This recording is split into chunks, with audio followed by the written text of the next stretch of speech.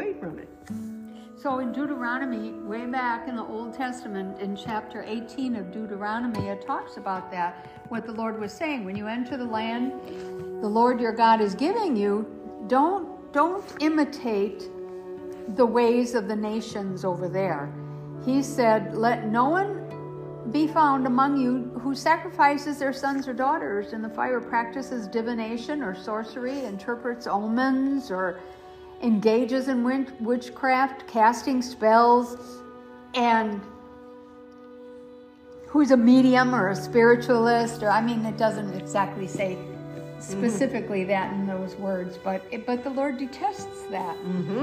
But it makes me think about things, because there are people who think that there are good witches and bad witches. Right. And they, the good witches say that we mean no harm. But who are they? What is the? They're trying to. What are they conjuring up? What is they're trying to get to a spiritual realm, and what they're not aware of is that all they're doing is opening themselves up to possession and to harming themselves spiritually, mentally, and in some cases even physically. They don't realize the danger that they're in because they're dabbling in things that they don't understand. And it looks like they're prospering. It looks like everything is going well for them. How would you know that they're dabbling into something that would hurt them? Right, because it's contrary to God's word.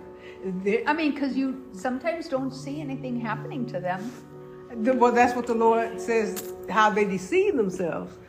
Because God's mercy prolongs judgment, because God's mercy, He's giving the person a chance to come to themselves, and He will do things in order for the person to be able to come to themselves, but they have to choose. And what the enemy has tricked people into thinking is that it's not by choice. It's what your heart wants, and it's by default. It just is automatic, but it's not. You have to choose. You have to choose to love. You have to choose to serve the Lord. You choose who you love. You choose who your heart belongs to. You actually choose. You make a conscious decision as to what you want to do. So God takes witchcraft very, very seriously. And the penalty for practicing witchcraft under the Mosaic law was death. Right. And the penalty, you can read about it in Exodus chapter 22, Leviticus chapter 20, 1 Chronicles. Chapter 10 tells us how Saul was. He died because he was unfaithful to the Lord. And he did not keep the word of the Lord. And he even consulted a medium. Right, which was terrible for the king to do, because the people, no matter how much you try to keep things a secret, they find out about it. And they say, well, it was good enough for the king. Wasn't he the one who disguised himself to go consult with to the medium? Yeah. Like nobody's going to recognize him? They might not have, but the point is the Lord didn't allow it to be so that he stayed in with that in deception. But the point is to try to keep that a secret. You can't. And when it comes out that the leader of the people, who's supposed to be God-fearing, went to the very people that he had put to death by his decree, it speaks of hypocrisy. But the point that people seem to miss is that you might not even know about the Lord, but if you're actually seeking the truth, God will let you find him. Now, sorcery is translated from the Greek word pharmakia, from which we get our word pharmacy. And witchcraft and spiritism often involve the use of magic potions, mind-controlling drugs, and using illicit drugs actually opens yourself up to possession and to invasion. The demonic spirits can come in and invade your body, your mind, your heart, your soul. Right. And engaging in a practice or taking substances to achieve an altered state of mind or consciousness is a form of witchcraft. Right, because you're trying to control something that you don't have the power to control, and neither does the substance that you're using. But a person was telling me about a person people who really succumb to alcoholism, He said they're trying to forget something. He said that, in his opinion, he's seen it more times than not. It's like they keep trying to numb themselves. Right. I know a person very, very close to me who told me that, and said that when you're sober, you think about all the things that you do, and all you want to do is forget about it. Right. And so what happens is that you take another drink, and then you take a drink to forget, and then. Right. And the Lord calls it a spirit. And so you can get to the point where you would prefer that rather than giving over to the Lord and then the Lord heal you. Some people prefer. There was this person, they had a physical ailment, and they were going to the prayer line, and the person was getting ready to lay hands on them so that they could be healed. They said, no. If I get healed, I won't get my check. Now that's faith. So some people will prefer the burden rather than the deliverance. So there's actually only two spiritual powers. That's God and Satan. And Satan can only do as much as the Lord allows. Right, because there's none greater than God, there's none equal to God, there's none above him, and there's none beside him. All things are subject unto the Lord. And this isn't new. It's been going on since the Garden of Eden. Since time began. Satan has been trying to trick people and confuse them. Because he's at war. People have to realize this. He's at war with God's creation. Right. Well, he's against the Lord. So he wants everybody that is for God. He said because he's angry, the Lord said, because he knows he has but a short time. He doesn't want you to worship the Lord. No. And he entices humans with all kinds of because he appeals to their flesh, to the suggestions of power. And I think that appeals to a lot of people. Oh yeah, power. Because you're in your flesh. It's the carnal part. It's the part where your eyes became open to power. It's like, but we don't have the ability to fight off what our mind has become open to. It takes the Lord to do it. But the moment their eyes became open, now when a person appeals to power, it's like, oh yeah, I would like power, but they like that negative side that they've been exposed to that they knew nothing about until they became disobedient. So,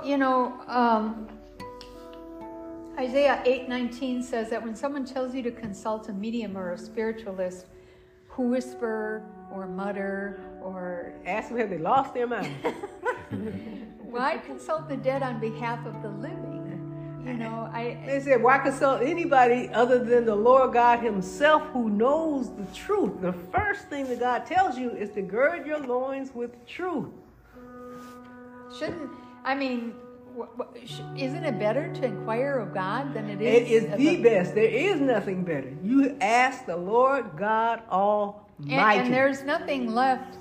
Witchcraft, divination, the occult, any of that stuff. There's nothing for a person other than death.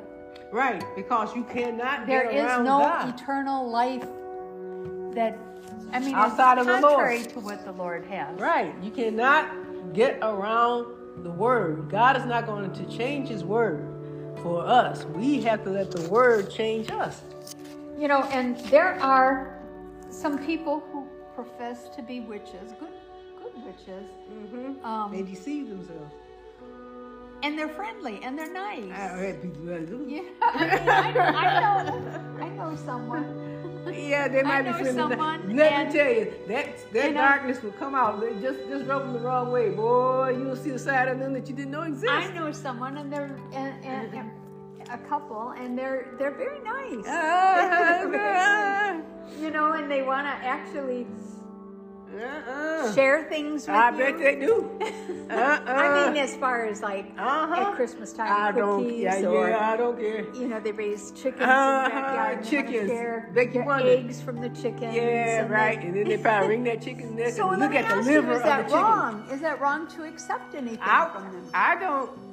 Well, if I accept, I wouldn't. As a Christian, as a person as saved, a Christian, if they filled with the Holy Spirit, I would throw it away. I couldn't consume it because knowing, especially like say for instance, chickens are part of their rituals where they look at the liver and the heart in order to divine. No. Well, how do you know that there are good witches like that? A good Does witch. that? I mean, Well, why would they want chicken? And many people have chickens. I doubt if they're frying them. I don't think so. I don't think they fry them. I think they divine, but no, it's just no. I just can't do it. So,